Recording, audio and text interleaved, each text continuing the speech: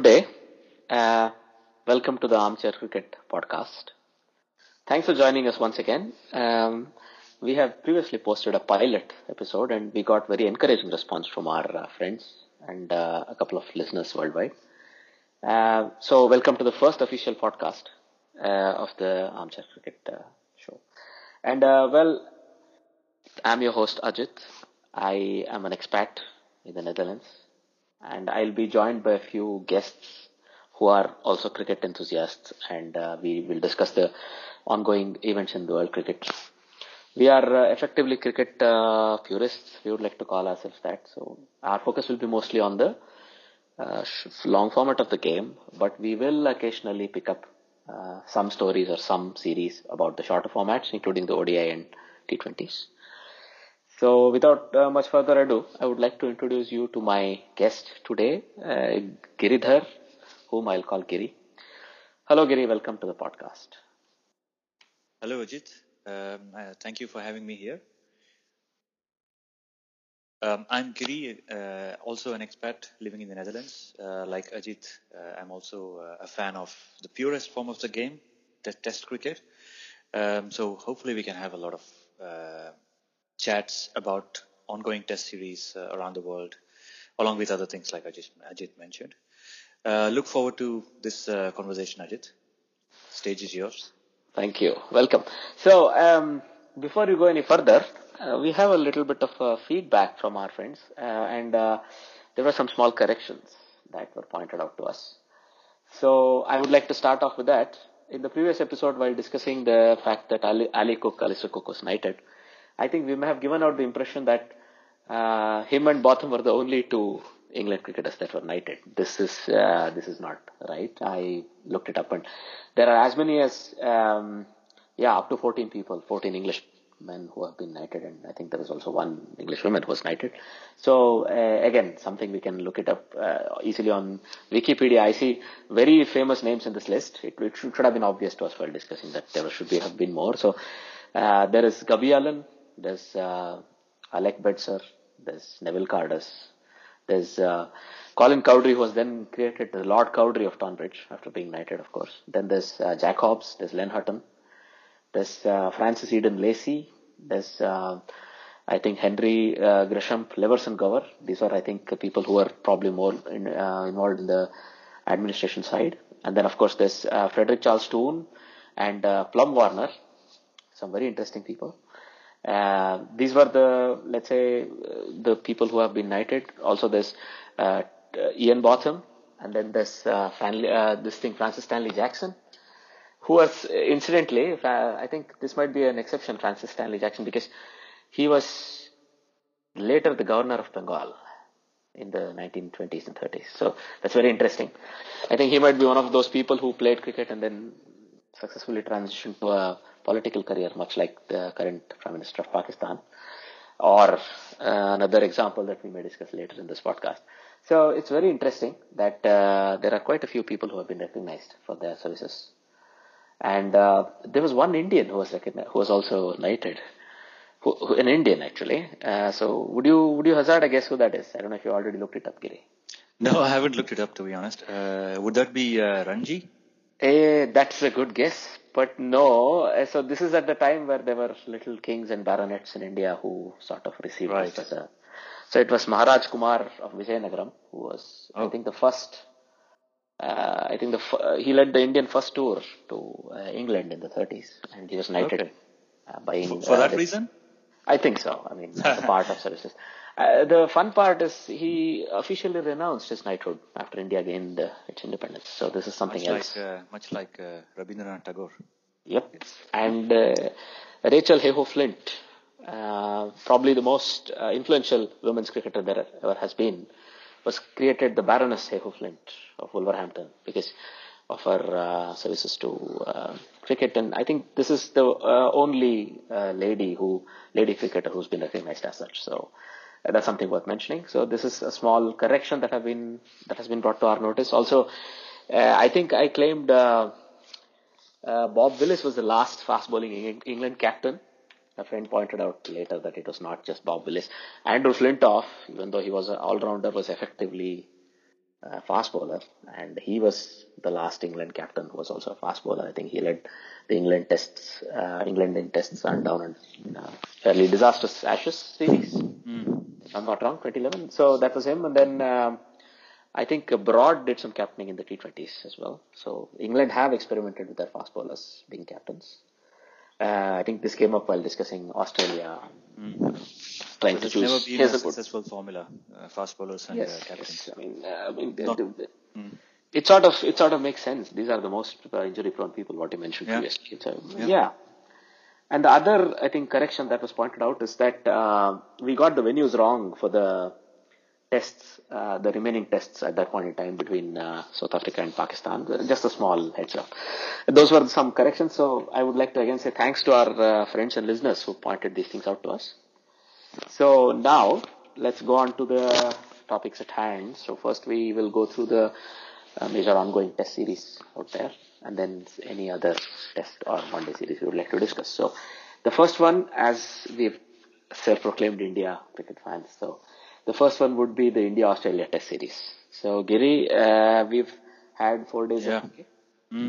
Very interesting. 2 days, 2 sessions of play lost on the 4th day, and India have enforced follow-on in the 4th test. So it looks like for now Australia heading into the last day are about 318 runs behind, and 316 runs behind. They are effectively 6 for no loss in the 3rd innings, and they'll need to make more than 320 to make India back again. Let's say like that. So for now, what are your thoughts on this? The only thing I can see happening from Australia's perspective is they have to bat out 3 sessions if they can. So I don't think there is any other option for them. They just have to save this match and save their face, because it's going to be 2-1 at the end of the series if they can save this match. Having said that, we've seen that weather had a part to play yesterday on the 4th day. So it rained for quite a bit, and then there was outfield also wet, also got delays because of that. So they can, I don't know if we can rely on weather. I don't think that's the right approach. If you're a true Australian, hard fighting Australian cricketer, then you would look forward to fighting the day out, finishing unbeaten by the end of the day. But apart from this, apart from them being able to save this test match, it's been quite a bit of an anticlimax, if you ask me, because I always expect Australia to come hard at us, come hard at India or any team that visit them. This has been kind of very meek. The way the series has progressed, especially at the end of the series, this last test match at SCG, I think the bowlers were completely worn out. Fetty also coming in. So I think they should be happy with a draw. But let's see what happens then. If India has another twist, if the bowlers can come up with something, if it has rain, if there is some movement available for the seamers, or if Kuldeep is again effective, like he was in the first innings, it's going to be interesting. From an Indian perspective, I would say go for the win. Give it your all, because this is your best chance to come up with 3-1. That's amazing. It has never happened. Indeed. So, I mean, it's very well poised. At the same time, it's down to Australia now. What can they do? What can they do? I was looking at the weather forecast for tomorrow. So it looks like there is a 23% chance of precipitation, but it will be cloudy all round. So effectively, let's say it gives us India about at best 98 overs to bowl Australia out. It's sort of unexpected that they lost about 2 sessions of play. So on the 4th day, only about 24 overs effectively were bowled, and Australia lost all their first innings wickets and were bowled out for 300. Correct. And then they finished 6 for no loss in this followed on innings, the 3rd innings of the game. So here, I think one thing worth mentioning is that this is the first time since 86-87 that Australia has been asked to follow on at home. So that's a nice achievement from the Indian team, I would say. So that's something they can be proud of nonetheless. So if there was enough time, I think Kohli would have batted out those 2 sessions and given his bowlers a bit of respite. Given that they didn't have to bowl a whole lot today, I think it makes sense that then follow on is enforced.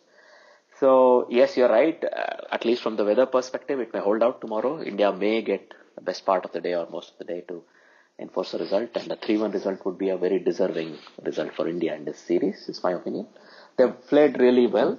So just to look back at what happened on this test. So uh, again, India batted really well in the first innings, which has been sort of the cornerstone of the last two tests as far as India is concerned. So they put up a large total, 622 for 7, and I think Pujara again stood up to get counted, and I think the first two sessions of the first day were very instrumental for me. The way Agarwal and Pujara set up the total was very good. I saw that Australians did bowl with quite a lot of aggression in the first two sessions. There were quite a few body blows. Literally, I think Agarwal took a few. Pujara got hit on the helmet. I think Pujara took one also on the body. So they sort of stuck it out. I thought they batted really well. And the other thing is, in this test, you can see that they had read the pitch quite right, and they were able to score at more than 3.3 runs an over throughout. And then you see, of course, Agarwal fails. I think he did the right thing, trying to dominate Lyon very early in his spell, not letting him settle down. I think that was a team strategy, and he's a very natural striker of the ball. So I think that was his role, let's say. Unfortunately, having already hit 1/6 that over, I think he went for one too many, and he was dismissed for 77. But we'll park this on the side. We can discuss Agarwal when we look at the whole series, but I think he's been one of the plus points for India in the series. True, very true. Yeah. Then, of course, Pujara batted on and on and on, and then he had Kohli for a while, Rahane for a while, both scoring 20s and 18, I think, Rahane, and Vihari helped him wrap the day up very nicely. So he was also looking very steady, Vihari. He looked like the right sort of foil as far as Pujara was concerned. And as usual, Pujara sort of, the moment he finished 50 or got to 50, 60, he started accelerating, and he was doing a very good job, especially the way he played Lyon. Again, something we can discuss later. He played Lyon so well. I saw him advance to Lyon. I think out of every 4 to 5 balls he faced, 3 balls he would advance at Lyon, making sure the length that Lyon bowled was completely irrelevant. He used to work him through extra cover or mid wicket, almost Lakshman-like, if I may use that. So I think if you look back in the series, I think Cheteshwar Pujara was one of the only few batsmen who actually came down the wicket to Lyon more frequently than anybody else. Oh well, I mean, because I think it really hurt Lyon. He couldn't get his length right, and he had to get Lyon thinking. Otherwise, I think they have completely blunted out Lyon. They were able to at least. In the third and the fourth test, that's a big factor for me as well. Yeah. They did really well. The other guy who batted very adventurously was, of course, Rishabh Pant. This is a coming man of Indian cricket, another bonus for us from the series, because he's 21. I mean, look at the way he played. He's become the first Indian keeper to have scored 100, both in England and now in Australia. For all the tours we have done, never was a wicket keeper who had scored 100. Can you believe that? And this guy's done it in this first year of international cricket, or first year of Test cricket. He always promised this. I mean, if you look at the whole series, he had a start in every innings. He played 25, 30 in every innings. I think the only issue was that he was mostly batting with the tail, and then he had to change his game. He had to play a bit more aggressively or keep strike and that kind of stuff. So he was not allowed to play his natural game, I think. And I think with batting with Pujara helped him do that. So he was able to take time. He played a long innings, real proper Test cricket.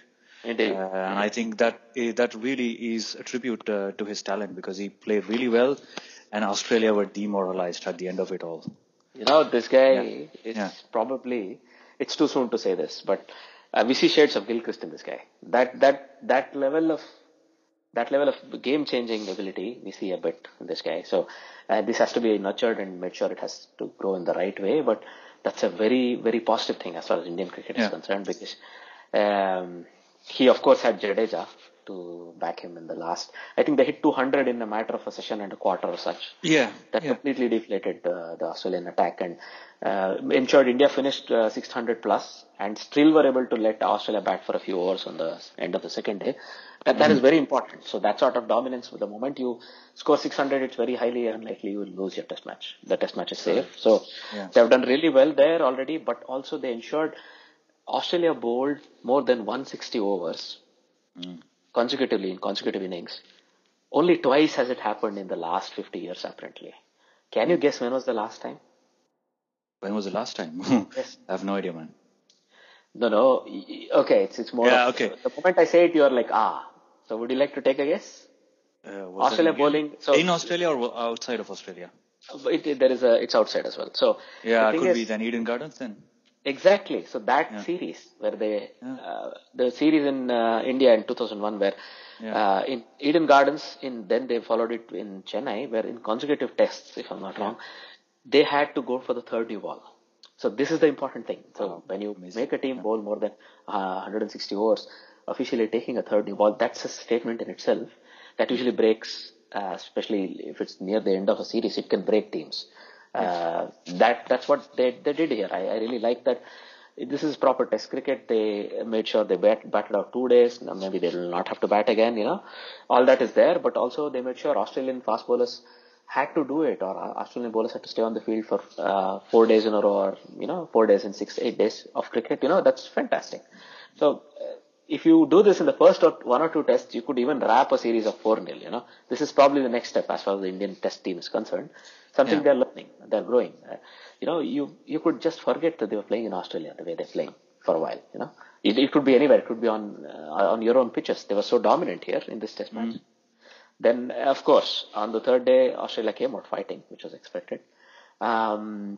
Harris played really well. Khwaja actually played really well as well. I think he sort of, in a moment of lapse of concentration, he hit to mid-wicket and was dismissed. Otherwise, it looked very promising, the first wicket stand of 72.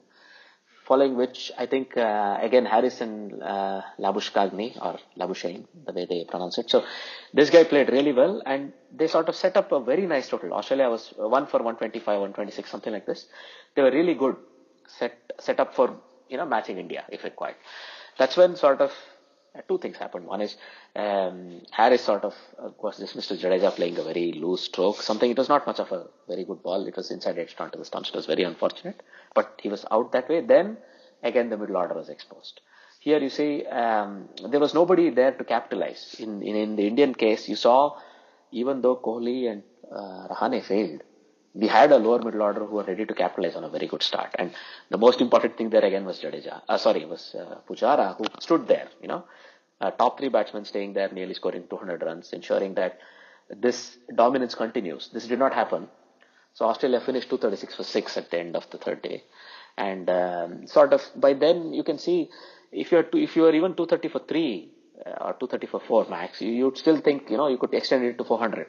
You could take it to enough of a place where India would have to bat again. But that went out of the window because they were 6 down and Pat Cummins was already batting with Hanscom.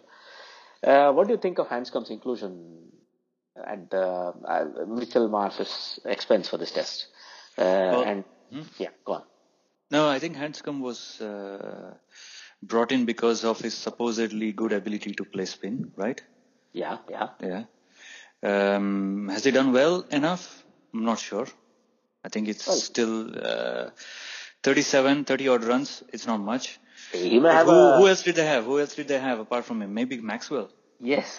I was quick there. I mean, I don't know what this guy has done really. So, I don't think they handled him right at the beginning of the season, but this was a chance to sort of correct it because nothing against Hanscom. He's a good player and he is very good at spin. He's very good at playing spin, but he went back to BBL, hit a couple of really quick innings there, and then he was brought back. I mean, I don't know if that was the case or if it was just his ability to play spin, but Maxwell is still sitting on the sideline. He's waiting, this guy, right?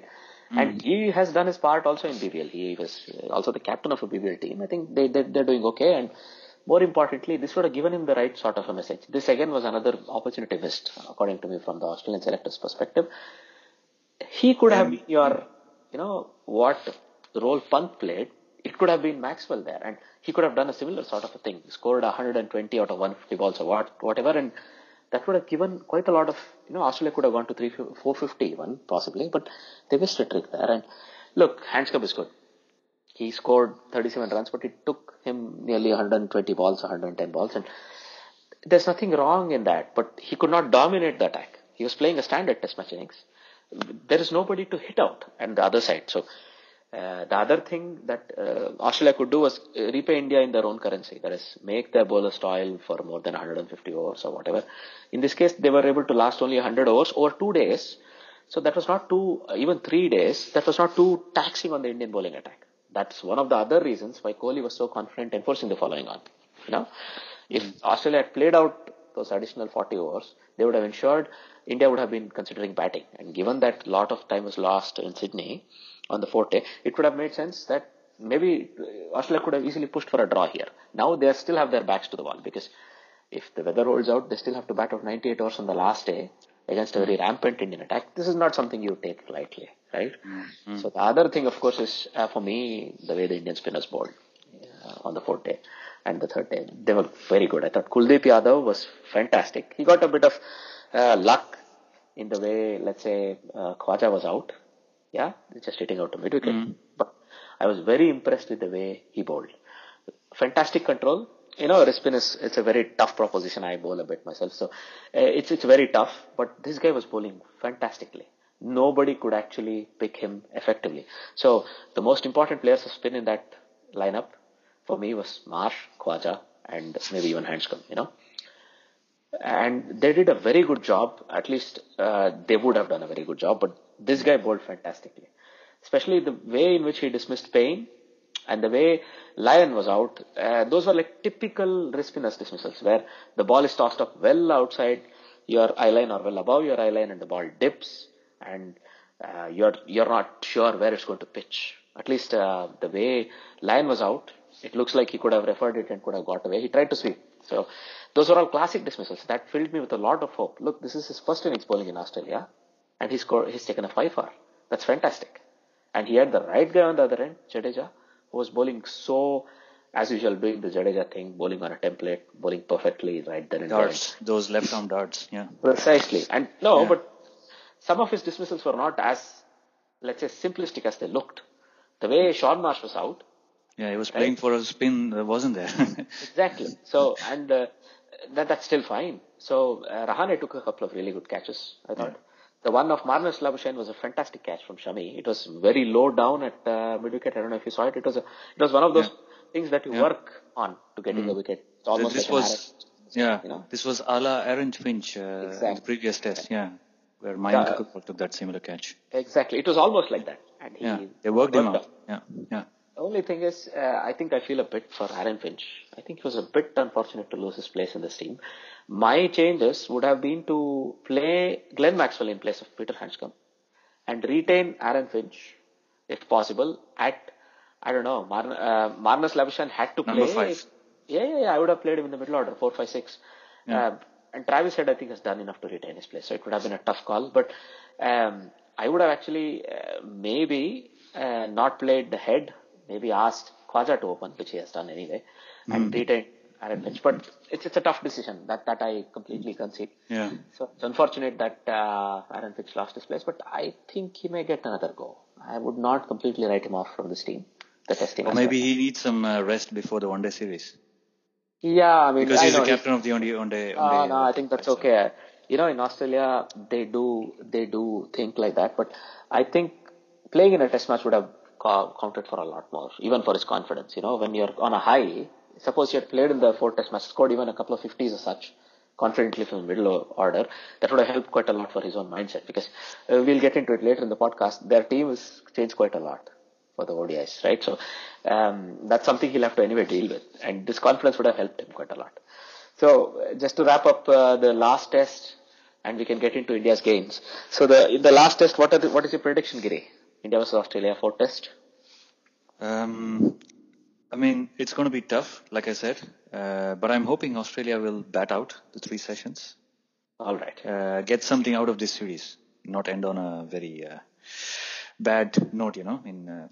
Although I think India will snatch this. I think India will be able to close them out. Yes. Then pull out the next, remaining batsmen, whatever. I think 10 wickets, right? It's still no loss at the end of day 4. So I'm hoping that happens, because that's going to be very nice. 3-1 will be such a fantastic feeling to have. It's like winning the World Cup. Agreed. I would say yes, that I back the Indian bowlers to take the 10 wickets in the 90 odd overs. If they were to get a full day's play, I'm going to back the Indian bowlers to dismiss Australia again and win the test match 3-1 or series 3-1 for India. So let's see how it goes. But one way or the other, now if you were to just look, I think we discussed quite a lot of it already. But some of the gains and from both team perspective, first, if you were to look at India, I think we discussed Mayank Agarwal. I think he's done a very good job. I think he's sort of shown that he has the pedigree to be a long-term prospect as far as opening goes for India in Test matches. Do you agree? Yeah, I think so. At the expense of Vijay. So I think Vijay probably has had his time. I think he's had enough chances. Rahul, I think he still has a lot of potential. He's very young. And he has hit Test centuries also in Australia in his debut series. So he deserves a longer run. I think he'll be in the pool. Let's say once Shaw comes back, I still see Shaw as one of the permanent fixtures along with now Agarwal. So Vijay is probably out of the picture, but Rahul will stay. And these three will form, let's say, the fulcrum of the opening slot for the Yeah, I think India haven't had a proper opener for quite a while, right? I mean, I think Gautam Gambhir and Virendra Sehwag, those two were the last known openers, right? Exactly, sort of a stable pair, yeah. Indeed. So these two can be that, Agarwal and Shaw, or Agarwal and Rahul and Shaw between them. So it doesn't hurt if there's a little bit of pressure, on your, it's good that you are always on your toes and you're able to perform. So that's good. But at the end of the day, I would very much like to see how Agarwal I think in India he'll be a bully. I mean, this is how I see it. With him, he will boss around. He will boss around. Any spinner is going to whack him out of the park. So look at how he handled Alayan. Yeah, I mean, sorry, go ahead. Yeah. No. You hit the point on the head, because for me, when the fast bowlers are not as effective in India, I think this guy is going to be quite a handful, along with Shaw, who I was really looking forward to him playing. Unfortunately, he was injured out, but his time will come. He's very young. So these both, I think they may be agenda setters as far as India is concerned. It's like ala Hayden and Langer, or one of those, any of those really marauding opening pairs out there in Test match history. So these guys could be the next really positive Test match opening pair for India. That's one thing. Then of course Pujara. I think he's my man of the series. I think he was the real difference between the two teams, at least in 3 of the 4 tests. With his hundreds and his application, he showed how to play on that pitch, and he held Indian innings together multiple times, or contributed to them building a very, very big total. All of these together, I would say, he's my man at the series. Bumrah did fantastically well. Shami did well in patches. Now Kuldeep has a 5-4.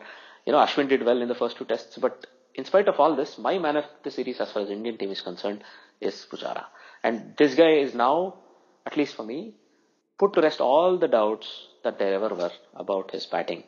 300. They should never have been. I mean, they should never have been such questions. Come on. Let's leave that in the past. Yes, I agree with you there. So they shouldn't have been, because he deserves his place on the way he plays, and he has shown that there is still enough room for an old world Test match player. In a team, It's pure mental fortitude. It's that kind of mental strength you cannot have in every person. You need somebody like that in your team. There was Dravid previously, and we remember the contributions and the number of series Dravid helped set up, right? Yeah. So this guy could be that. I mean, he's already done it. He's played 70 tests. So I think he deserves no more doubts in the way he plays, and his place, I'm not going to say should be taken for granted, but he should deserve it on pure merit. There should never be a discussion going forward whether Pujara should be dropped for a Rohit Sharma or a Rahane. Oh, no. Unless he's injured, he deserves his place in this Test match team. Yeah, I think so. Yeah. And then Kohli, of course, did really well. I would say he won 1 Test match by himself, at least, or contributed when he hit 100. So he had Pujara with him there. But Kohli did enough. For me, the biggest gain is the way Kohli's captaincy has improved in this series, right? We saw some of these, we talked about dismissals, about working out batsmen, in a Test match, old school way, where you plan it over 3 or 4 overs, and then you slowly make sure the batsman is starved, and then he makes this mistake of hitting to middle, get a gully or extra cover or wherever. So we saw that sort of an approach. That should be the next approach. See, I would never expect Kohli to be a completely intuitive, purely out and out intuitive captain, a la Brendan McCullum, or in his pomp, a little bit of Stephen Fleming. No, but this is still a guy who's he's learned it well now, and I think he's showing what he can be going forward. The Indian Test captaincy is a very contested contested a very tough thing to do. But I think he's shown he's good to go another 3-4 years, maybe even till the end of his career if he can stretch it out. What do you think? Yeah, I think he sets the right attitude. He comes up with the right attitude for his teammates to follow. So he's leading by example. Yeah, I think he has also got a good backroom staff. The coaching staff are also very good. They are coming up with right suggestions for him, and he is able to implement them, supported by his bowlers. So I think he's got a really good team going. And I think there was an article some time ago. I don't know who wrote it, but the complete fitness regimen of the Indian team has changed ever since Kohli has been the captain. So he has brought on a new culture of fitness. So all your fast bowlers are really fit. They can bowl flat out for 20 plus overs in a day. That's very nice. So I think all in all, I have actually I initially thought that he would not be the right captain for Indian cricket team, considering his attitude back then, not attitude, but I can say behavior back then. He was quite volatile. He was very emotional.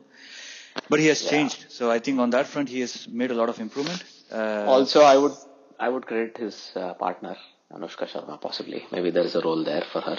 That she Possibly, yeah. I think he helps to say. But at the end of the day, look, we have to say all your points are very relevant. Indian team is more professional, better drilled down, more fit. All of this thanks to the backroom staff and Kohli's personal approach. He brings this across to the team. You're right. Also, yeah. So, in terms of volatility, probably 3-4 years is usually, or even 4 to 5 years is maximum as a captain of a test match team, they say. But this guy could go on for a bit longer unless something really drastic happens.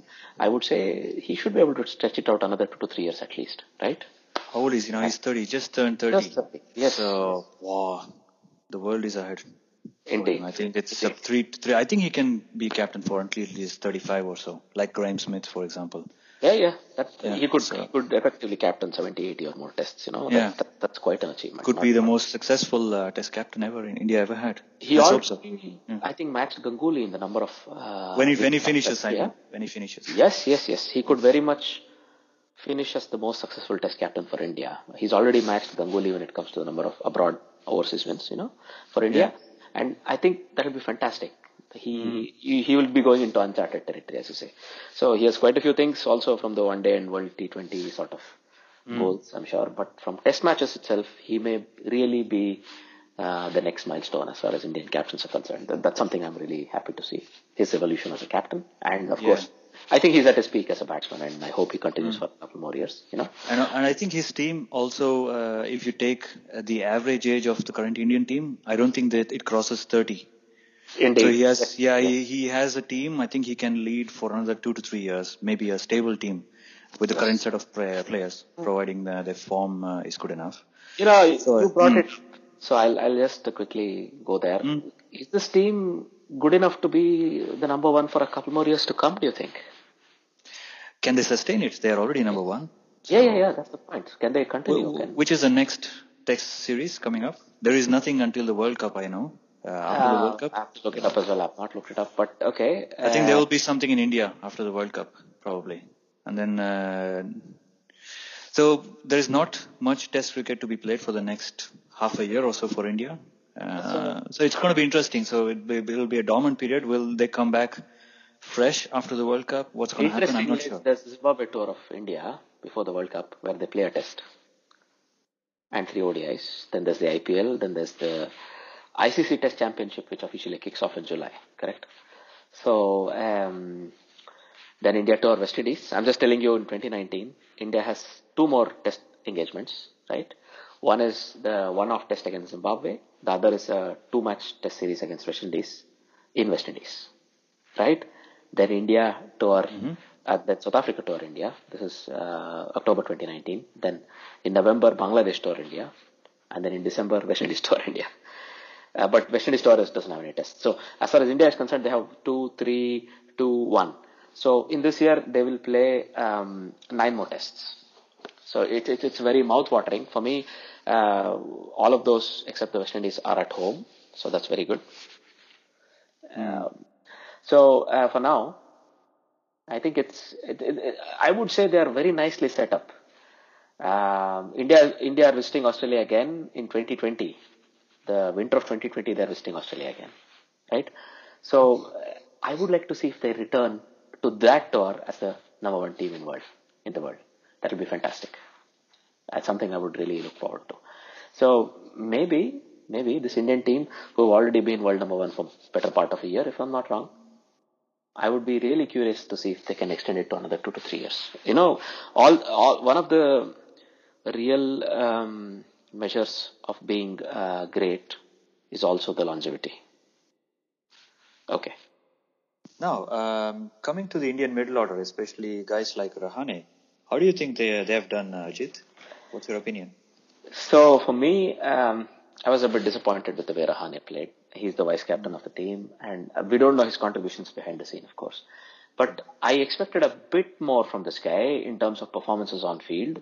I don't think he had even a single 50 in this series, and that's a bit disappointing. I think he had one. He had one, okay. Yeah. But still, it's a 8 innings, 4 test match series of such an important, I think he was a bit underwhelming, but that's okay. I think now if another series goes like this, I'm worried his place in the team may come under scrutiny because he's coming off a very narrow patch of performance or a very. Yeah, but I think the way he played, he was trying to counterattack the Australian bowlers. You remember that? He did some uppercuts against the fast bowlers when they were peppering him. Was that in MCG? I think that was at the MCG. He tried to enforce things when the pace was really slow. I think that. So I think he had a specific role. Yes, maybe. exactly. Yeah. No, but what I have seen previously in the other tours, if I remember right, he is successful when he is sort of an agenda setter. He will never be a Pujara, right? He will never be one of those people who is going to block his way to 100 in a day. For him, a very productive 1.5 sessions is all he needs, right? With that in mind, I would say that's his natural game. That's not a problem, and sort of it fits into him being an enforcer, as you say. That's okay.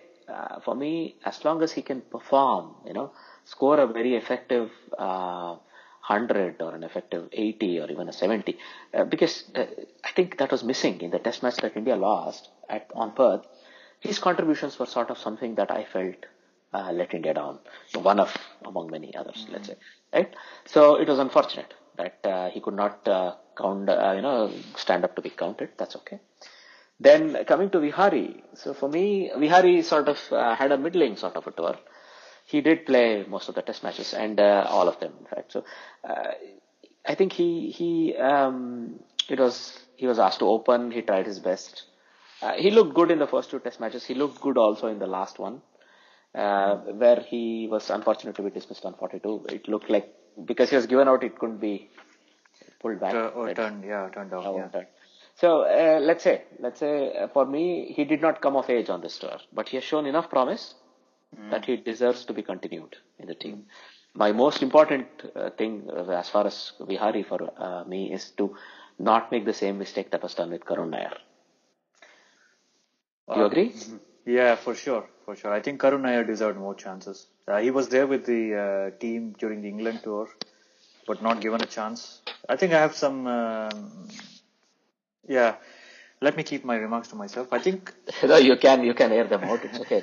Ours is an opinion podcast. Go for it. Yeah, exactly. But then I think he should have been given a chance in England. They shouldn't have allowed Vihari to play. They should have allowed Karun to play them because he was also part of the team there. And he has scored a 300 in Test cricket, so that's no mean feat. Even though it was in India, I think it's still a long innings. You should consider those things. Yeah, he's only the second ever triple centurion, right? So, exactly. Look, I would put it like this. I think there were more things going on than were visible in the England tour. We don't know what they are, right?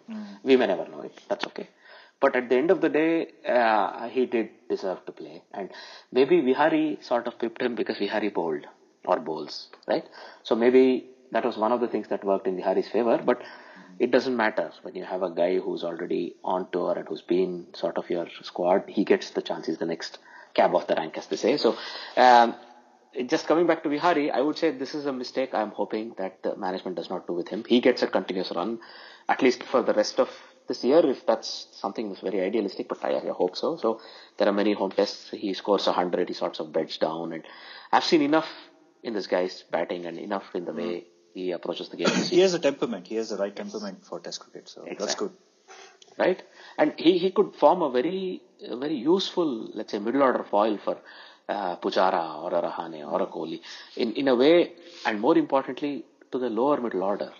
When Pant attacks, if this guy can stay on the other end and give him the sort of stability, for example, between him and Ashwin, they could be the ballasts, they could be the stable influences, whereas Jadeja and Pant would attack. So in an Indian game, you would expect both Jadeja and Ashwin will play, and then that would make a mouth-watering lower middle order. For me, this could be the absolute perfect lower middle order, This could, most champion test match sides always had a very strong lower middle order. If you take the Australian team in the 90s to early 2000s, right, or whatever. So they had Gilchrist coming in, and they always had a very attacking number 6, Damien Martin or, Darren Lehman, one of these guys who could sort of stabilize, and on the other hand, this guy would just tee off, right, Gilchrist would.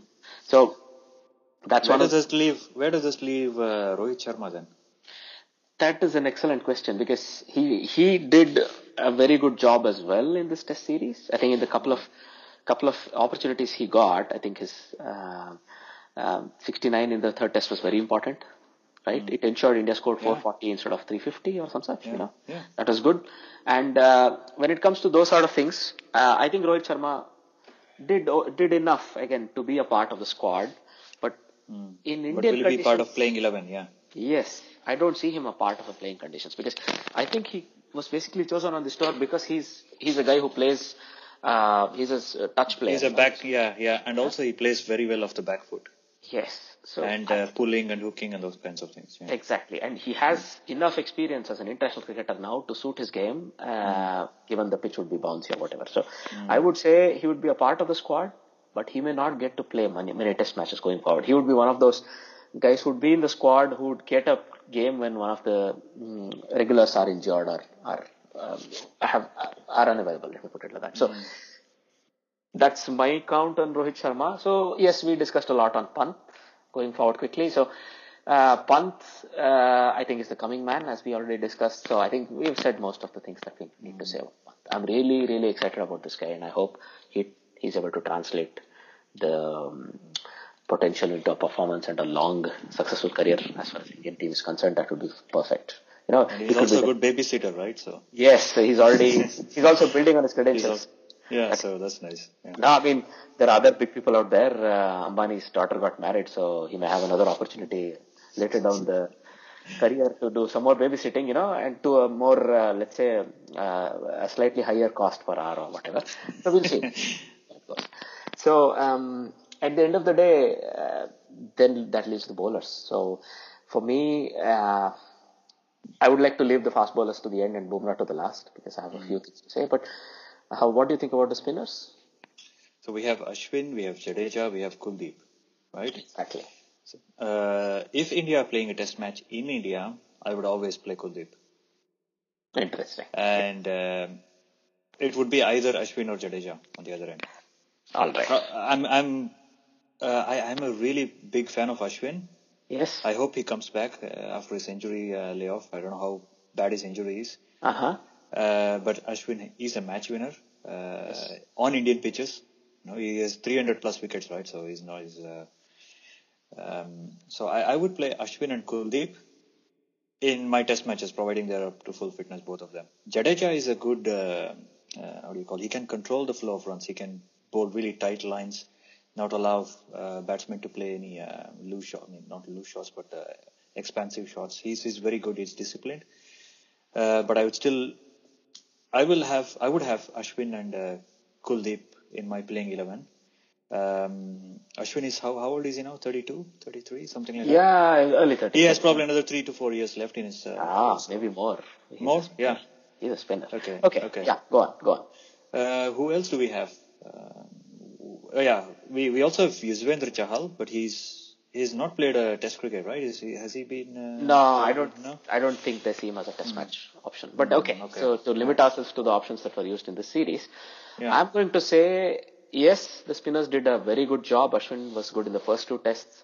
Jadeja was very good in the second, the third and the fourth, and Kuldeep has been, as we discussed, a revelation as far as bowling in Australia is concerned. So I think they still have a very important job, Jadeja and Kuldeep tomorrow, to win the match for India. But my take is, if I were to just quickly respond to what you said, as far as Indian pitches are concerned, Ashwin is still the number one spinner for me. So he has his place, and for me, because he also bats, you can have a batsman less. You can play the five bowler theory. It helps, right? But for me, as at some point in time, I think in the previous episode we talked about it. Ashwin's effectiveness is always more when there's his Jadeja on the other hand, who's able to not give away too many runs and keep it very tight. And Jadeja himself is no less of a spinner on Indian pitches because of the breaking up at the fourth and the third, fourth, fifth days. So he can be a match winner by himself. For me, therefore, the top two spinners as far as Indian playing conditions come in are Ashwin and Jadeja. Kuldeep will be the third spinner whenever there's a third spinner required. But you could be right. India could sort of, throw it up there and say, you three are the spinners for me. Any two of you three will play and leave it at that, Yeah, and Kuldeep is still young, so he's the future. He will be the future match winner, especially on Indian wickets. Even abroad. See, that's the point of So that's fantastic. So for me, I would say just what we discussed about these three guys, the three openers, would be more or less same, but Ashwin would have a little bit of a more of a seniority as well as pedigree that he's earned his place in the Indian team. So that's my take going forward. So coming to the quicks, so we had I think the same three quicks more or less play every test, if I'm not wrong. So there was I think Umesh Yadav and Bhuvi did not. Was the only addition, yeah. He played at Perth, but I think that was the only occasion when we had more. For me, and Ishant didn't play in SCG at SCG. Yeah, of course. No, but for me, look. So let's look at Ishant, Shami, and Bumrah as our main fast bowlers, and we can just have a word on Umesh. For me, I'll do it right away because Umesh was a bit disappointing in Perth. I thought he was a bit too all over the place. He could not bring any sort of consistency. He was incisive. That's his role, of course. He's not expected to be consistent, but he was a bit too much all over the place for me, right? I think he may have let the management down a little bit, in my opinion. But when it comes to the other three, I think they are the main reason why India has won this Test match series. The batsmen have been good. Batsmen have been good in the past. Never has an Indian captain had the luxury of such a sort of bowling attack with him when he's toured abroad. I think these three, and they have converted it into results. So I would like to squarely place this entire series victory on the shoulder of these three bowlers. Ishant, who's let's say the workhorse indeed. But he's good with the new ball. He's not just a workhorse, but he's also very good with the new ball. And Shami complements him perfectly with his pace and incisiveness, but his effectiveness with the old ball. And Bumrah is second innings. Of course, second innings. And then Bumrah is the most complete fast bowler at this moment of time out there. It may change in the next Test match, of course. But for me, he has really been a revelation. I mean, we've talked about it at length, I guess, in the last episode as well. But this guy may not have a long career, may not have a career of 100 Test matches, 80 Test matches. But if he's still playing 35 tests, 40 tests, 50 tests, if he's this effective every time, I would say, if possible, don't go too much with him on Indian pitches. Let him play abroad and let him get one or two tests in an Indian Test series, just like what you're doing with Umesh Yadav. Treat him that way on Indian Test series. But when he's touring abroad, he becomes very important. So if you could use those 30, 40 tests, even if it means for a period of 7 or 8, 10 years, that he plays abroad mainly. Like Philander, just like South Africa do with Philander. Of course. But Philander is also very effective in home conditions. Subcontinent? Yes. He doesn't have to play in subcontinent. I'm saying Philander, his home is very effective. So Philander plays at home. No, I'm not talking about home. It's more about pitches which are supportive towards fast bowlers or seaming. Exactly. So if you ever have a very fast Chandigarh pitch or a very fast pitch somewhere else, play him. Yeah, exactly. That would be the one Test match he plays every series. So I think in India as well, we have learned that there is no point in preparing pitches that finishes Test match in 3 to 4 days, and you have to have enough balance. So there would be at least 1 or 2 Test matches a series where there is enough bounce and there's enough carry that a fast bowler is still in the game. Correct? That would be the Test match Bumrah may play along with any other bowler that's ready. So for me, that's how I would like to see his utility, so that he's a real test match winner abroad for India. And I would like to retain that. And if required, cut down his work in IPL, cut down his work in one days, whatever it takes, man. You don't get test match winners like this, test match winning fast bowlers for India. This is like gold dust. So I would say, please try to see how you can extend his career. We don't have to see him burn out in the next 3-4 years of bowling all the time. I would rather see him 7 or 8 years, get a 50 test match career, but a very effective one. Right? This is my take on Bumrah. Anything to add? Anything to differ? No, Agree? No, I fully agree. You summed it up very nicely. We have to preserve Bumrah. Sorry. Yeah. I think that's the main message here. We need him for the long run. Exactly. And I really hope the team sees it the way I've been talking about it, and they're able to give him more and more test matches abroad and sort of save him from the shorter formats and the T20 games. Let's see. All right. That was that. So unless you have anything more to add, we can move on to the Australian team. Let's move on. All right. So with the Australian team, I would say they're a bit underwhelming. We knew going into the series, India were the favourites for a reason, of course, right? But I was hoping there would be more of a fight put up by this Australian team. What do you think? I'm really disappointed because the trio, the fast bowling trio of Stark, Hazelwood, and Cummins. I think we spoke about this earlier also, Ajit, that Stark was there and then he was not there. So I think that hurt them a bit because he is a tearaway fast bowler who can make an impact. And how many wickets has he taken this series? I think it must be 12 or 13.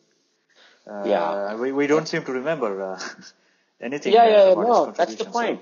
He hit the nail on the head, I think, because he's been absent. That's the point. So he's the spirit of this attack, Together, they are very exciting. Stark, Hazelwood, and Cummins would win you matches anywhere, even on a dead subcontinent pitch. I would back this this bowling attack to take wickets. So this guy is no spring chicken. So he's had nearly 200 wickets. So that's the thing. He has 200, right? No, he hasn't. He's still one short. Okay. I think so. So look, in this test series, he's taken all of 6. I think he's been, let's say he's been more effective than it comes across in Perth and Adelaide. But it's not, he's not really come out and taken those 5 hours or those real incisive spells that you expect from a guy of his pace, his, experience. Because Hazelwood is your banker. He's the guy that holds the attack in one place. Cummins and Stark are the attacking options, right? So Hazelwood is the long-term, let's say, prospect where he's like a McGrath. He'll keep one end tied up so the other guys can take the wickets. That's the place where he has sort of not delivered, unfortunately. I think Cummins had a very incisive spell. We all appreciated what he did on the third test, right? In spite of, he took a 6-4, right? Yeah. So, and he's been very effective. Even though he's not taken wickets, he's been very effective. Hazelwood was sort of 80% of where he needed to be, but he was still there. He was more or less doing his work for me, right? The sort of together, they could not really make enough of a impact. So he has taken, let's say, almost 10 wickets this series, but that in itself is not the most important thing because he's not had those 15-20 minute mercurial spells where position loses 3 or 4 wickets. And this remark by Shane Warne about Stark, saying that Stark looks really flat, he's not trying hard or he's already given up, something like that, and then Stark has responded saying, if I keep listening to Shane Warne, then I will have to retire. Exactly. He has a point. He has a point. He was a bit harsh. Go ahead. Warne was a bit harsh, I thought. What did you think? He was harsh, but I was just pointing out the truth there. Look at Stark's body language. His shoulders had dropped. He was not really excited, when he took the new ball on, especially with the old ball when he starts reverse swinging. He's very good with those full swinging Yorkers. Exactly. We didn't see a lot of them. I mean, he had kind of given up. I think I don't know where his mojo went. Maybe there between the Ashes and this series with India, in Australia. So in South Africa, I did see him bowl a very nice spell. I think which test was it? Was it the second test match? I don't remember which one it was. But he had a very good spell with the old ball, a lot of reverse swinging balls. After that, in this series, I didn't see a lot of reverse swing from him. If there was some, it was few and far between, and they were not as effective as they were earlier. I don't want to, I don't want to rub things the wrong way, but is it because of something that happened? As or in something that something has off the not pitch, happened? you mean? Not off the pitch. Is this because of the way they have maintained the ball? Yeah, could be. Are you hinting at his effectiveness was heightened with some, let's say, tactics that when was something used by came the out, coach? when something was I brought don't out, know. yeah.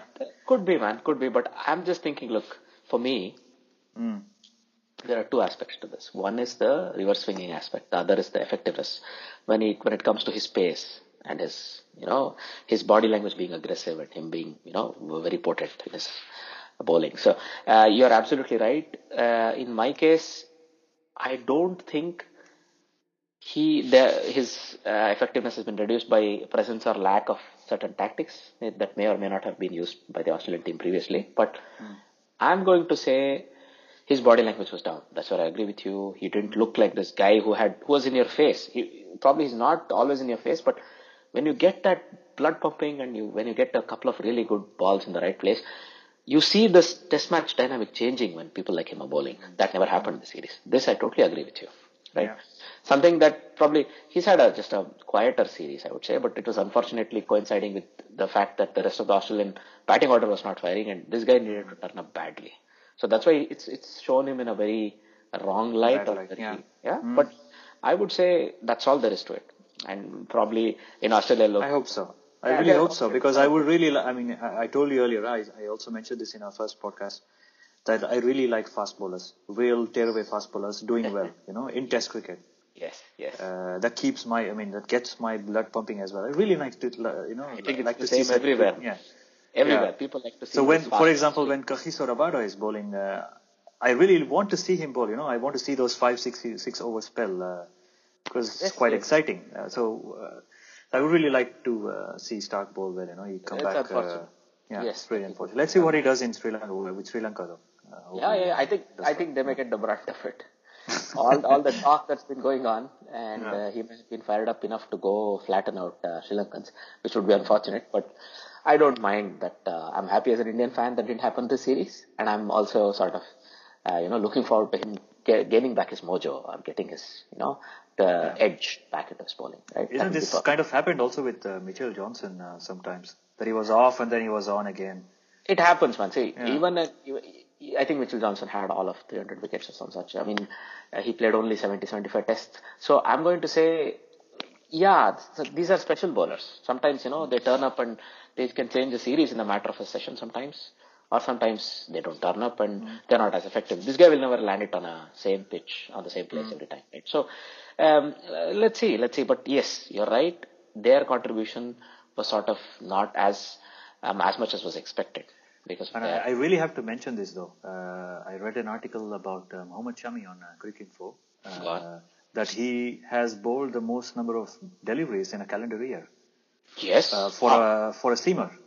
Well done him, and well done the Indian team management. Yeah, exactly. So, and he was also very effective, right? I mean, he's not like he's leaking away runs on one end while the other guy is bowling. He's always there or thereabouts. Yeah, exactly. So, India did not do that well in England, although the end score line suggests that there was no fight between them, but he did bowl well there. It was not up to the bowlers. The bowlers were always there. Exactly. The bowlers were doing their work. So if you look at his body language, it doesn't suggest anything. At the same time, when he comes out to bowl, he bowls with his heart out. That's what I would like to see from a fast bowler. Now, that's what I read also on Cricinfo, right? He's one of those dream bowlers as far as a captain is concerned. Exactly, yeah. You have two of those, Ishant Sharma and him. Yeah. So that's why I said it's sort of ideal. Never has an Indian captain had this sort of a lineup. Bowling. Okay. So coming to the Australian team. So yes, the fast bowlers were not as effective, but for me, Lyon sort of lost a little bit of the edge after the second test match. He had taken 17 wickets in the first two tests. So we were all I was sort of very much keyed up, hoping, this guy would make the difference in the next two tests, which would be MCG and SCG, where he would be more suited, let's say. Unfortunately, he couldn't carry that on. And I think Pujara and Indian batting has to be given a bit of credit in the way they handled him. Mayank, especially Mayank. Mayank as well. I think it started with the MCG test where Mayank took Exactly. him out. Yeah. Exactly. So they did a very good job there, and they made sure sort of his lines and lengths were broken, and the drift he was getting was sort of taken out of the equation. Just it's a very confidence thing as well, right? Sometimes it's the same place you pitch, but it's the way you're bowling that it helps. So I think the Indian batting can take a bit of credit for that they were able to take this guy's effectiveness out, and also between them the bowlers more or less did as much as they could, but the batsmen never stood up. So coming to the batting side of it, they don't have 100 yet in the series, if I'm not wrong. Correct? They don't have 100 in 4-match series, which is unheard of from an Australian batting lineup. Who are so effective. Their batsmen, their top 4 are enough most of the time. In any of those champion teams, they had Hayden, Langer, or Ponting. And if one of these guys missed out, there was always a Martin or a Gilchrist. If you go back all the way, even to the previous champion generation, there was always a Steve Waugh or Mark Waugh, and they also had fantastic openers. Right, so this is quite something. They kept out a generation of batsmen. Those champion teams, they kept generations of batsmen out because of their effectiveness. So that was the thing that was missing here. There was no agenda-setting opener. There was no middle-order batsman who could seize the initiative. So sort of they were lacking in many ways, and it showed up. It also showed up very clearly in the result. So this has been the main problem for me. They don't have enough settled positions in the middle order or at the top who could make these telling contributions or who could take the fight back to the batting lineup. Yeah. So it is the overall team that has failed. Yes. Not the individuals, but the team itself. Look, taking Smith and Warner did not help at all. Those guys were sort of covering a lot of the deficiencies that were present in the team. Now it has come into stark contrast that they're not there. And stark is a pun intended, I suppose. So, otherwise, you would see that these guys were good. These guys were so good that they were able to cover up over all these small things. They did lose 3-0 in Sri Lanka. They were not doing well in South Africa, preventing or leading to what happened right out there. So I would say now it's probably there at a low ebb. I think they will bounce back, but it may take more than just a couple of series. Is what I predict for the Australian Test team at least. And right? Tim Payne, do you think will continue to be the captain? At least for the Sri Lanka series, I don't think they will change that. Definitely. My opinion is he would go on. But once Smith returns, by the time Ashes comes around after the World Cup, right, I would say Smith will be forced, in air quotes, to take over because there are not enough results. See, you can be an Australian captain only based on results. It will never happen in Australia that you do 2 tours, lose them badly, and you still retain the captaincy as it happened with India previously. Right? So, it'll just be brought into focus and they'll say, thanks, you're really good. We would like to retain you in the team. You're good as a keeper and as a senior statesman, but that's it. Thank you. Right? That's how I expect it will go. So, we spoke about it when he said the temporary captain thing. He'll just become the senior statesman in the team. Alright? So, at the end of the day, it's unfortunate. He was not blessed with the sort of team most captains would like, but then it's a transitionary period, right? They've gone through a few of these Australian teams. In India, we've also gone through those, but it's not been so stark from the crests and the troughs as far as the Australian team is concerned. We've been there or thereabouts, and sometimes when you don't perform too well, people sort of say, yeah, it happened even last year or last 2 years. These guys have had generations of champion batsmen, and then suddenly when these troughs happen, there is a big void there. I think they don't have a standout batsman at the moment. Exactly. We'll see. I'm hoping Khawaja had a middling to good series. I was hoping he might still do it. He would score the first 100 of the series for Australia. He might still do it tomorrow, and I'm hoping he does. Still do it, yeah, indeed, yeah. In right? one session. Well, one session may not happen, but I think he will. I'm just kidding. I know what you mean. I think he'll just stick it out, and I would think him and Sean Marsh and Travis Head, and to a large extent even Marcus Harris, these top 4 or 5 would have to really stick it out tomorrow if they have to save it. Right?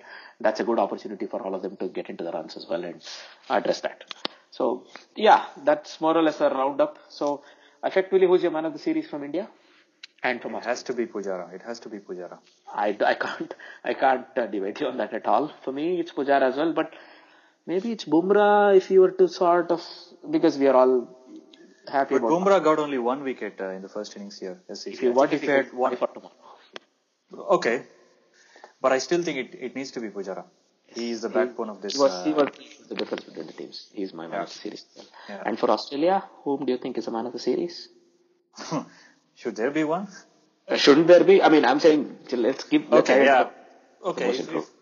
from a neutral perspective, I would say because of his attitude and the way he, turns up every time he tries to bowl or bat, it has to be Pat Cummins. I guess so, unless you have 110 not out or something from Usman Khawaja tomorrow. But I think it will be in a losing cause, even if Usman Khawaja is going to make that. Well, man, let's call him Usman Khawaja. We are from the subcontinent. He's Osman Khawaja because it's not Usman or Osman, but it's Khawaja. So never you mind. Khawaja. Yeah, okay. I interrupted you. All right. I started it. I called him Khawaja, and I think you followed it up. But he's Khawaja. So, anywho, so now if we are done with this, Giri, let's go on to the next one, which would be the the Pakistan and South Africa test. Shall we go there? Yeah, let's do that. All right. So while we were sort of recording this, we see that South Africa have wrapped up the second test match and have scored the 40 runs required with a little bit of drama. I think Hashim Amla was injured out and they lost a wicket. I think Markram was injured in the fourth innings, so Theonis de Bruin was promoted to open, but he couldn't last too long and he was out. So effectively, South Africa are now 2-0 and very much headed towards a 3-0, what I had predicted a bit cheekily in the previous episode. So, what do you think of Pakistan's performance this test? First innings disappointing, second innings impressive because they fought back well. Yes. And that's it. I mean, they lost it in the first innings. Yes, I sort of agree with you. So here, unfortunately, their first innings total was too less, 177 on that pitch. It was a spicy pitch. They got the worst of the conditions as well because South Africa won the toss and inserted them in. But that's it. That is Test match cricket, isn't it? You have to play out the first couple of sessions on a very spicy pitch if that's what is required. But then, if you get 400 with the attack you have, you are able to sort of stick it to the opposition. So they missed out on that. Again, Shan Masood was good in the first innings. Sarfraz Ahmed finally shrugged off a bit of the weight. Yeah, but I'm really unhappy the way he got out. It was a reckless shot. He shouldn't have been playing that shot. Sarfraz, yeah. How was it again? I think he was caught behind. He went after a wide one. Yeah.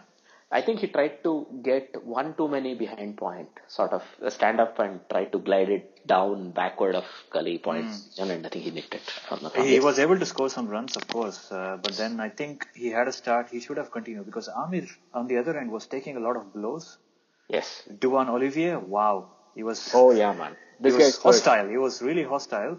And Amir was taking so many balls and was still continuing. So Sarfraz should have thought more before playing that shot because I think he should have supported Amir. They could have gone beyond 250 if they had played together for some more time. I would have thought they were capable of more. If you remember, in my mind, I almost went back to this Perth Test match a few years back with Dumini and Stein, if you remember. They were able to bat, so they were in a similar sort of a position, but it was the second innings. And I think Dumini scored a 170 or 160 and Stein scored a 60 plus and that changed the whole complexion of the test match and they won the test match, right? So I was so hoping this would be one of those instances because that would have been a fitting reply from a Pakistan team where these guys are sort of stuck but they find themselves, they always are able to fight out of a corner. That's always been the hallmark of a Pakistan team.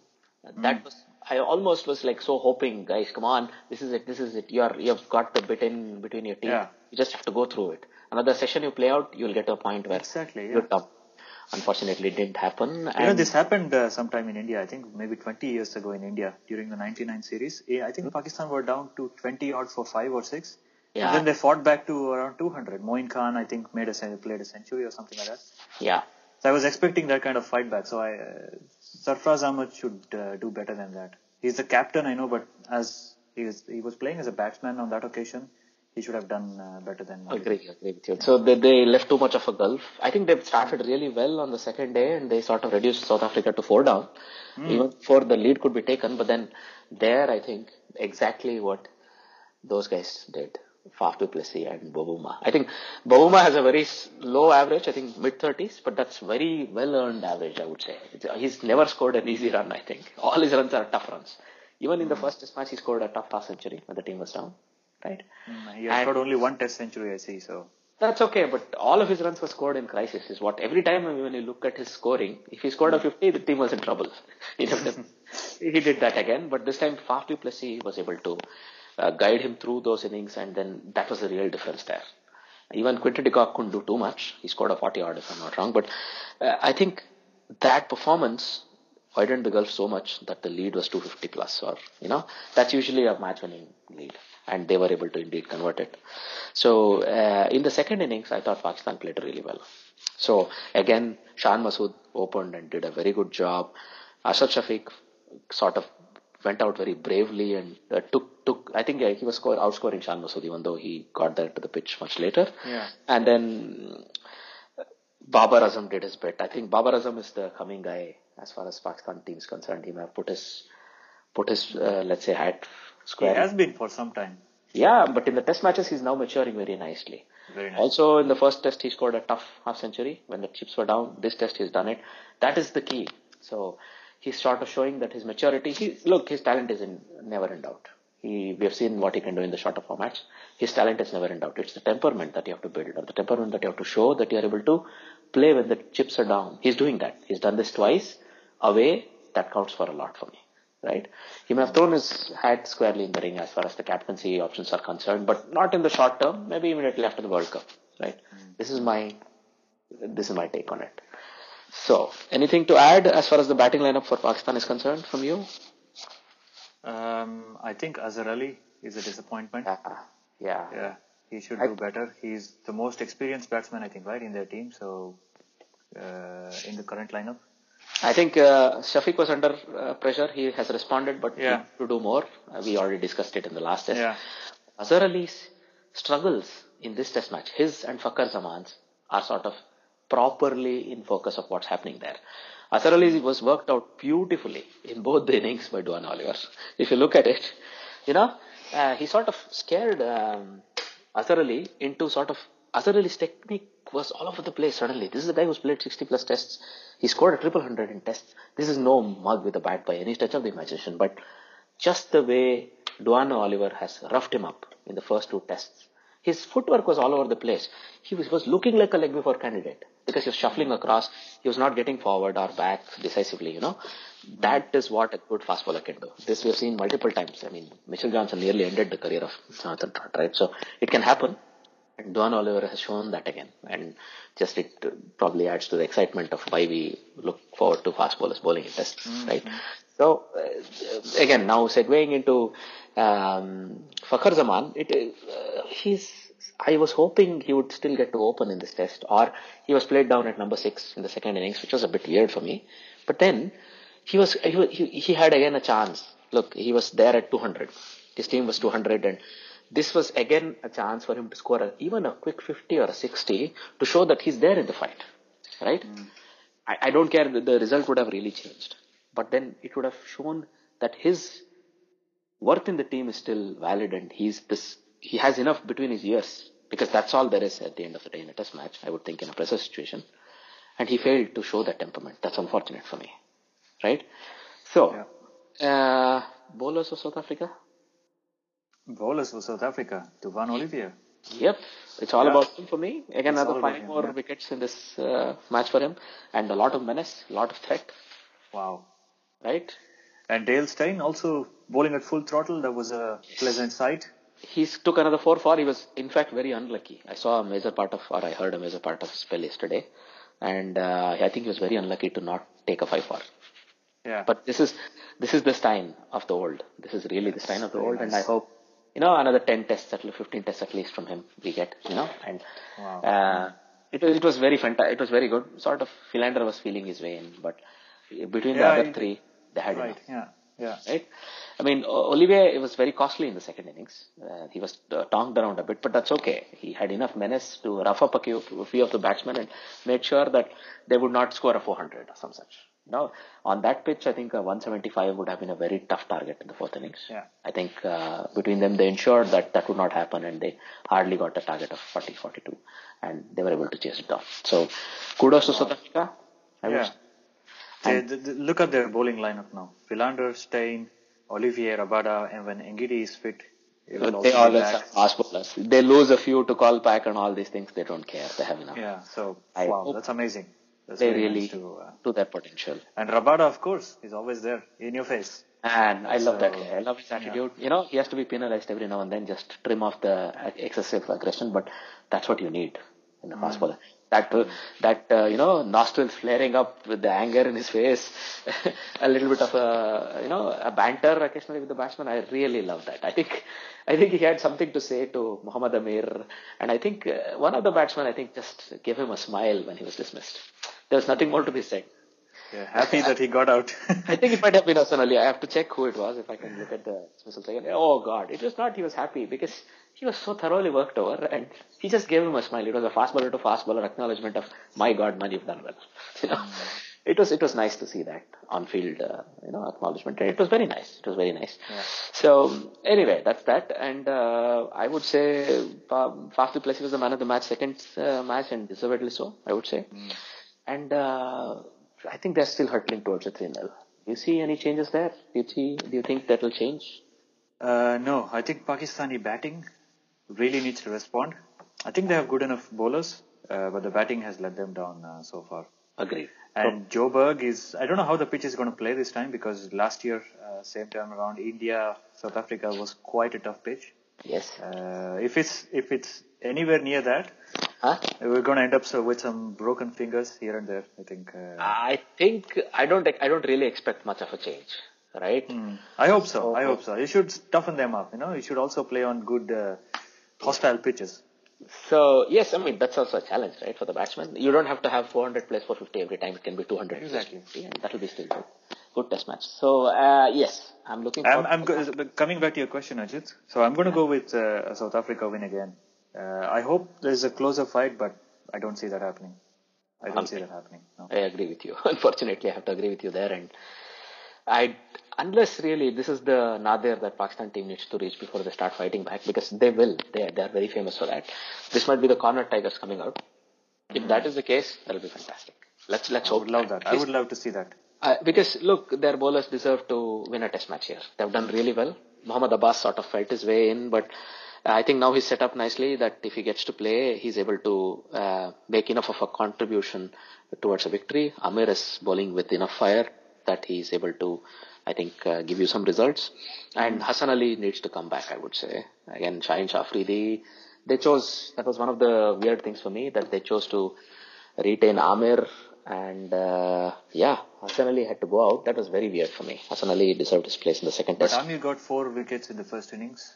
He has proved himself. Then why not get this young guy to sit out, the youngster in the team to sit out and give? Yes, continue to have. And Yasir Shah was ineffective. He didn't get any wickets. He was. I told you it was wrong that he could not be rested, or he could not be. Maybe this was a test match. Look, the opposition had 4 fast bowlers. This was a test match where he could have been, but the thing with them is, what I see in that team, there are no bowlers. I think Fakhar Zaman will have to be the guy, or Azhar Ali will have to be the guy. Shan Masood did a good job. Surprisingly got even a wicket. He even got a wicket. So. Markram, the way Markram was dismissed was very unfortunate. That would have gotten anybody out. It was a terrible ball. The ball never bounced above ankle high and just hit the middle of the middle. So it was unfortunate. So. But for me, they don't have enough people who can take a couple of overs off when the fast bowlers need a break. That might be the other issue. So they needed Yasir Shah. But you're right, he was not very effective. He did not have enough of a contribution at all in the series. So I don't know if they'll be a bit brave in the last one and go with an all-pace attack, simply because the pitch might be like a green pitch, not very far from the outfield. I don't know. I hope so. I mean, just looking at the scorecard of South African first innings, I see that Mohammad Amir and Mohammad Abbas bowled 30 odd overs, while Yasir Shah bowled only 21 overs. So he was really not used as a strike bowler. No, not as a like you said. Yeah, so holding bowler where he bowls 35 and the rest bowls 20. Like Hanuma Vihari. Well, Hanuma Vihari was strangely effective. I don't know if you know Yeah. this. He was always effective when he was brought on to bowl. He did the job that was prescribed. So there's this famous passage where Jim Maxwell asks bowler, "What is he saying, man? He's always chattering, yada yada yada yada yada. What is he saying?" He's saying Bihari was bowling and Pant was saying to him, keep it there, keep it there, keep it outside off stump, keep it there, keep it there.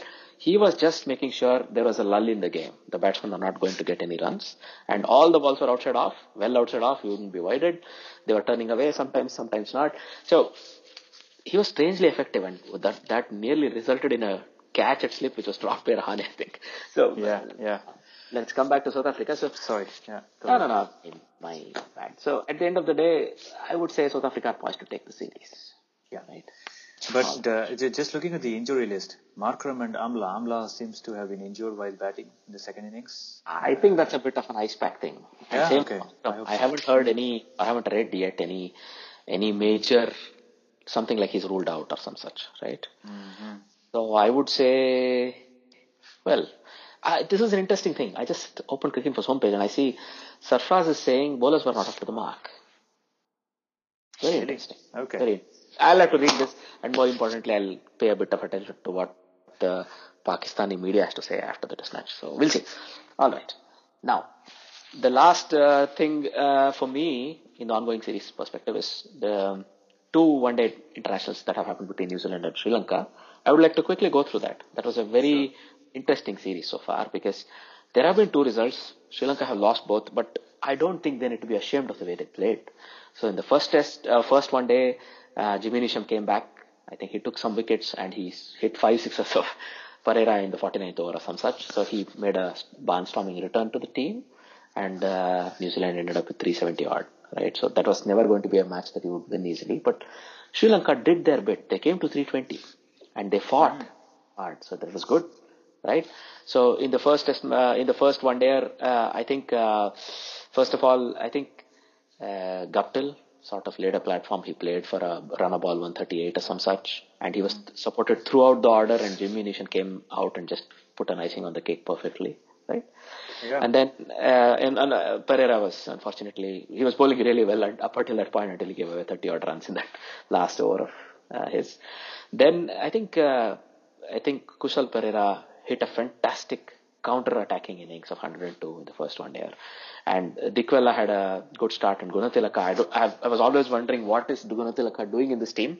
He did not look the part in the test series, but in the one day he's proving his point. He's playing well.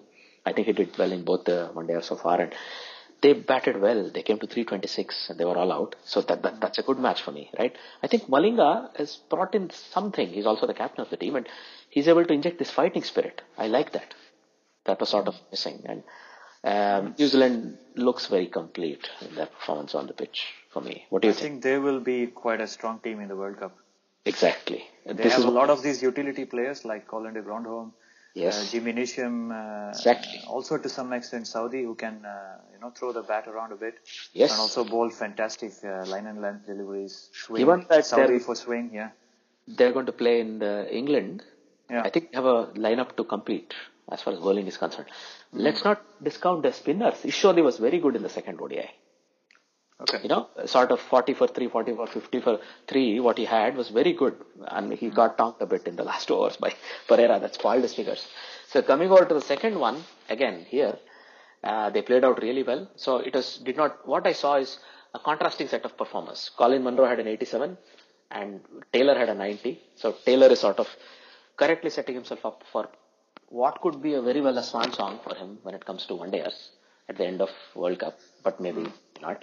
I think he can contribute a bit more in tests, but one-dayers maybe he might call his time on one-dayers. Let's see, but he's getting up very nicely here. Then Nicole sort of had this nudgety 30, and then Neesham again hit a 60. So they got to 320. Unfortunately, the only sore point for me was that I think Taylor sort of ran out Munro, and Munro had a chance to get to 100. But okay, so by the by, but there were 4 runouts in that yes, he himself was run out afterwards. Taylor himself was run out. But that was sort of just a run out from a good throw from the deep rather than a miscommunication. But yeah, that happens. So they did well, I think. And then Sri Lanka were dead. They were buried. So Gunathilaka had a 71, but there was nobody supporting him apart from Mendes with a 20 or some such. Then in comes Pereira. I think This is a long, long overdue innings. This guy has the potential to be out and out complete all-rounder in a one-day or a T20 setup. He was never doing enough with the bat, but in this innings, I think he showed what he could do. He nearly won the match by himself. 140 in 74 with 13 sixes.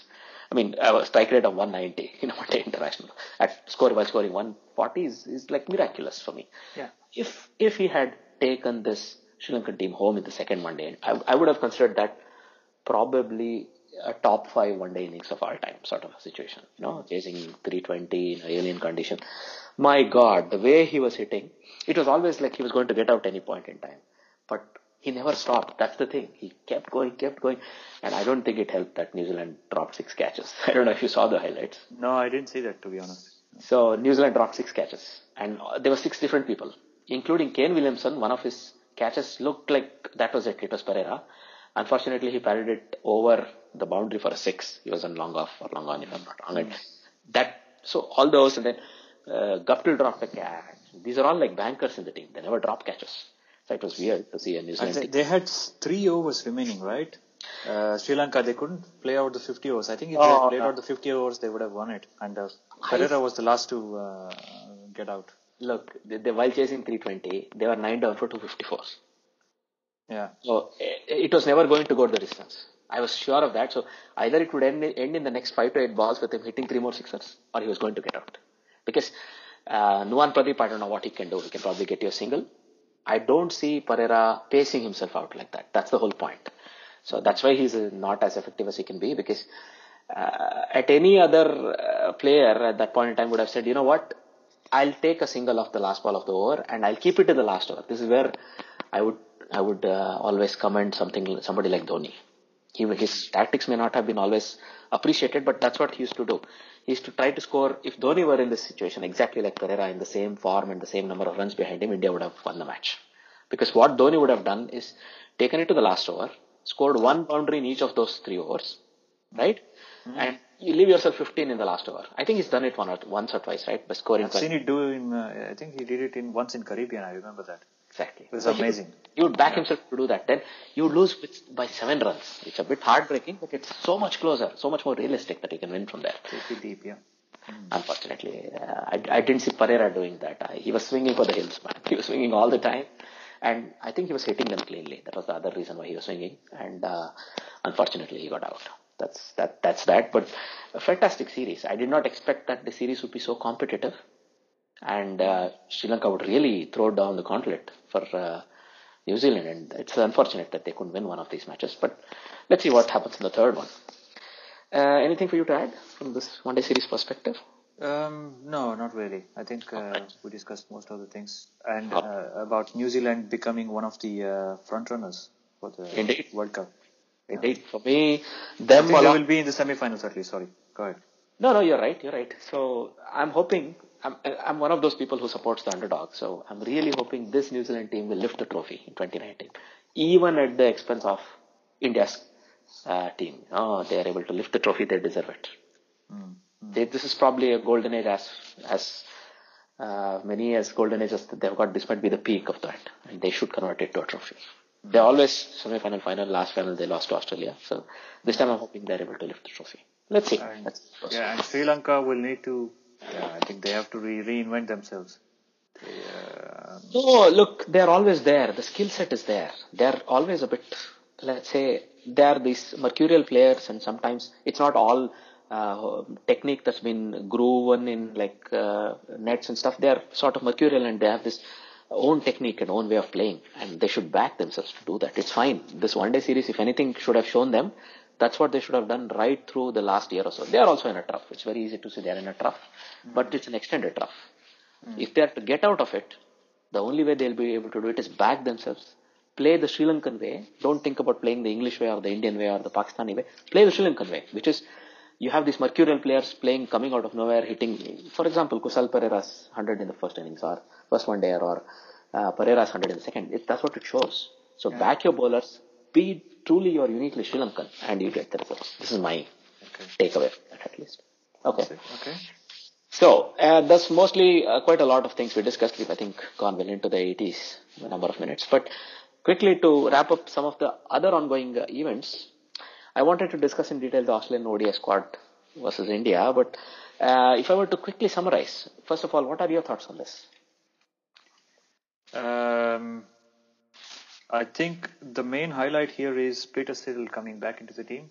That's a good one. I don't know what was the reason behind it. I still don't understand why they would do that. They should have included. Is Jai Richardson in the team? Yes. Jai Richardson, is that his name? Okay. Yes, he's there. Jai Richardson. Okay, that's good. There. Good then. Yeah. So go ahead. Go for it. First. No. It's yours. So I would say I read somewhere they have 26 players in the last 11 matches, right? Effectively. So including India series. So they have listed out the teams. So for me, I have a reason why. Look, the core of the team has been shaken up a little. 5 people have gone out, which is weird. But I think they're sort of still experimenting getting the last, let's say the 15 people they want to identify for the World Cup, right?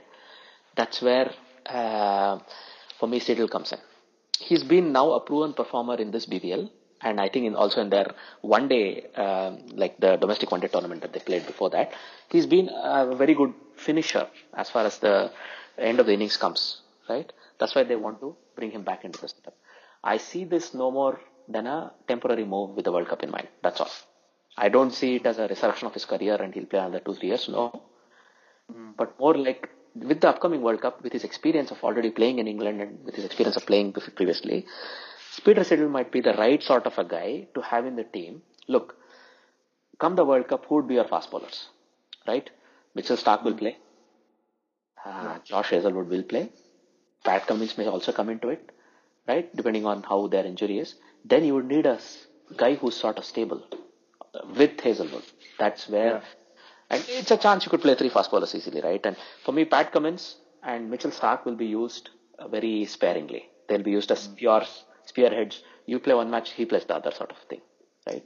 Then these 2 guys could be sort of the bankers or the holders. In England, you play with 3 fast bowlers minimum, right? Then you have Marcus Stoinis, who can do a bit of bowling. And there are other people in the team, right, who can sort of do this. That's what I'm looking at.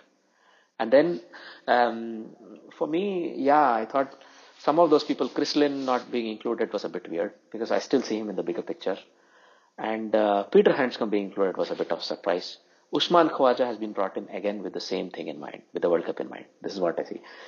I told you, he's their best batsman in the series, probably in the Test series, and they want to first of all continue the form and see if he can make a place for himself. Even their one day top order is sort of unstable. So they want to see if this guy can provide a bit of stability.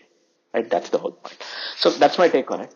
So moving forward, in the ICC Women's Awards at the end of the year, were you able to look at that? Not to a large extent, no. But no. I recognize that only Smriti Mandhana was voted the best ODI player. Was that so? And also the ICC Women's Cricketer of the Year. So that was very big for me. Look, this is sort of very important that this shines a light on the Indian women's cricket. This has to happen. I think we are not very far off from a place where we are able to have an IPL for women. It should happen. I've been sort of talking about this for 2 years already now. And this puts more spotlight on the Indian women's team. And I really like that. So she was not only voted the ODI Player of the Year, but also the best player, the Women's Cricketer of the Year. So this is only the second time. It's the Rachel Hayhoe Flint Award, the latest Women's Player Award. So she's the second one. It was started in 2017 and she's the second to get it. That was great. Also, Harmanpreet Kaur's contribution has been sort of recognized. She was named the captain of the ICC Women's T20 Team of the Year.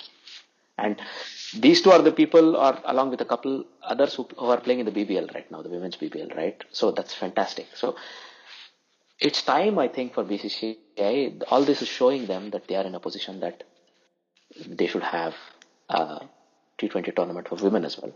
We could consider it when it can be done, whether it should happen parallelly with men, whether it should be done separately, whether it's a very small one, a 15-day window, right? All these are just logistics that you have to work out. But for me, the Indian women's cricket especially, is ready for a T20 tournament, right? They could keep it small enough that enough players come in and look, the Indian or the women's cricket calendar is not stock full of events so that there is no window or some such, what IPL is facing. There's no such thing. So they should just take it. If it happens in July, you should do it. If it happens in December, you do it. Whenever is possible in the Indian conditions, It's only a T20. You should be able to take it on. So this is my opinion. Right? This is the thing I wanted to bring forward in this lecture point. So going further, another nice thing for me is Afghanistan qualifying for the 2020 World T20 Cup directly based on the ranking. So they are the 8th team right now in the world. That puts them ahead of Sri Lanka and Bangladesh. That means they qualify directly. This is a fantastic achievement from the team. I would like to congratulate the Afghanistan team. What are your thoughts on this? Truly deserved, I think. They have been the most consistent T20 team, not considering India, of course. India and Pakistan, they have been there. But amongst those three teams, Afghanistan, Sri Lanka and Bangladesh, I think they have been more consistent. Of course. And amazing performance in the Asia Cup last time around. They are showing overall their growth is happening. See, look, it has to happen in a T20. It's easy. One day is easier. Test is the toughest, right? So they were blanked very easily by India when they played in 2 days. But that's okay. That's just an awakening for them. But what they're showing is, look, if they were to take this advantage, the attitude that they take to T20s, they're able to take into one dayers and win. If they're able to replicate the same attitude in tests into from one dayers into tests, they will become competitive. They'll play third, fourth day as well, and then maybe they'll lose. It's fine, but that's the thing. I see this growth, tremendous growth in Afghanistan cricket. Now they have their own first class setup as well, right? So they are the coming team for me from Asia, and this also shows how far behind the pecking order Sri Lanka and Bangladesh have fallen. You're right that Afghanistan has easily leapfrogged them, and they beat Bangladesh 3-0 in a T20 series this year. So that's how far ahead they are. So they deserve to be qualifying directly, and their ranking is well deserved. And Sri Lanka and Bangladesh, we know Sri Lanka is going through a trough. We discussed this. And Bangladesh are as mercurial as any other team out there. Yeah, they're not consistent. I think that's the problem with them. That was a shocker for me. The 3-0 defeat from Afghanistan was a real shocker because Bangladesh still has most of their core team, Mahmudullah, Mushfiqur Rahim, Shakib Al Hassan, Tamim. All of these people are still around, these 4 or 5 really big names. And they were not able to win. That was very telling for me. I think the telling difference is Afghanistan have more hunger. Exactly. So and they don't have everything on the silver spoon. So they need to work hard, and they know what they need to do. I think really passionate people in the team there. They're really passionate people overall, in general, from that region. And it shows the way they play the cricket and the hunger that they want to be the best in the world. I was listening a while back to one of their ex-coaches who sort of was let go when they sort of were on the cusp of ODI qualification status, or I think just after they qualified, Afghanistan chose to invest in more international coach. He's a local Afghani, and the way he speaks gives you the intent that the team brings in. And he says, if I were the coach now, they would be 5th or 6th in the world in ODI. He's so confident, and he's so guaranteed in the way that his methods work, and I liked that, right?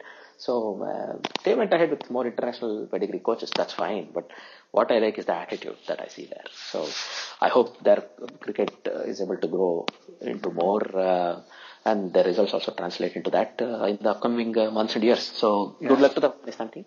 So the last point I would like to talk about today is Mashraf Mortaza's victory in the Bangladeshi elections. Have you been following this? Not much. I know that he now became an MP, right? How old is he? 35? He's almost at the end of his cricketing career, so he's going on to another career now, political career. That's a very nice transition. So for me, sort of a good thing.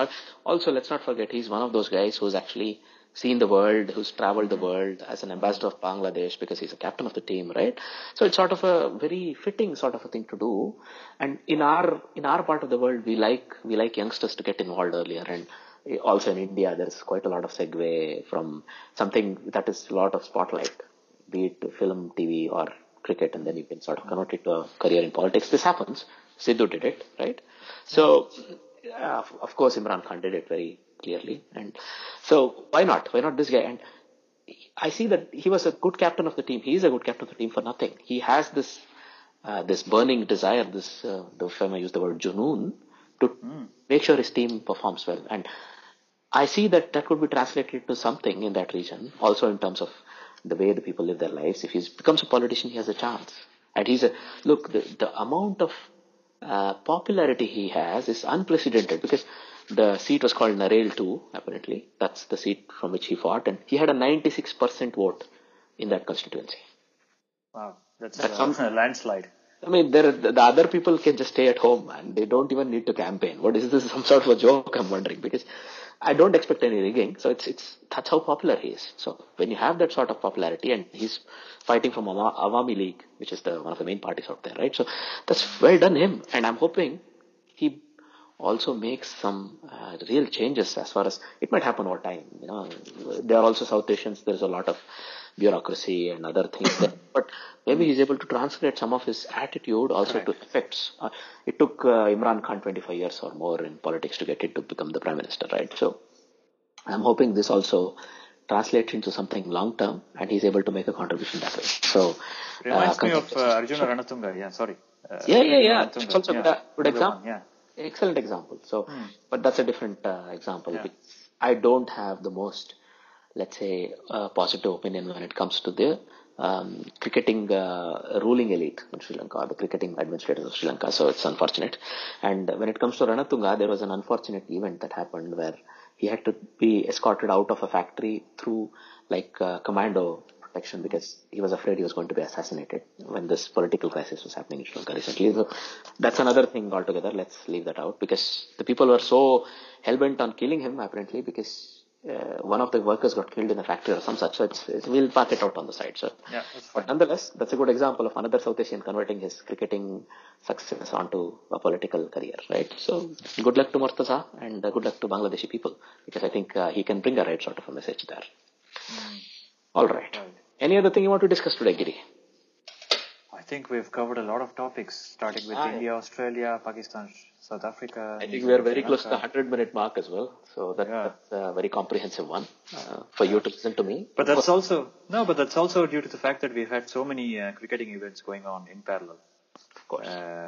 So it's good. I think it will come down a little bit in the coming weeks, but we'll see. I mean, it's been good. I mean, it's a well spent 1.5 hours. And a bit, I think. So we'll do a bit of editing on this and let's get it up. Thanks a lot for your inputs, Giri, and thanks a lot for your participation. Thank you. All right. Yeah. Thank you, guys. Thank you for listening. Keep listening to the Onside Cricket Podcast, and until the next episode, it's a goodbye from both of us. Thanks a lot. Bye. Bye.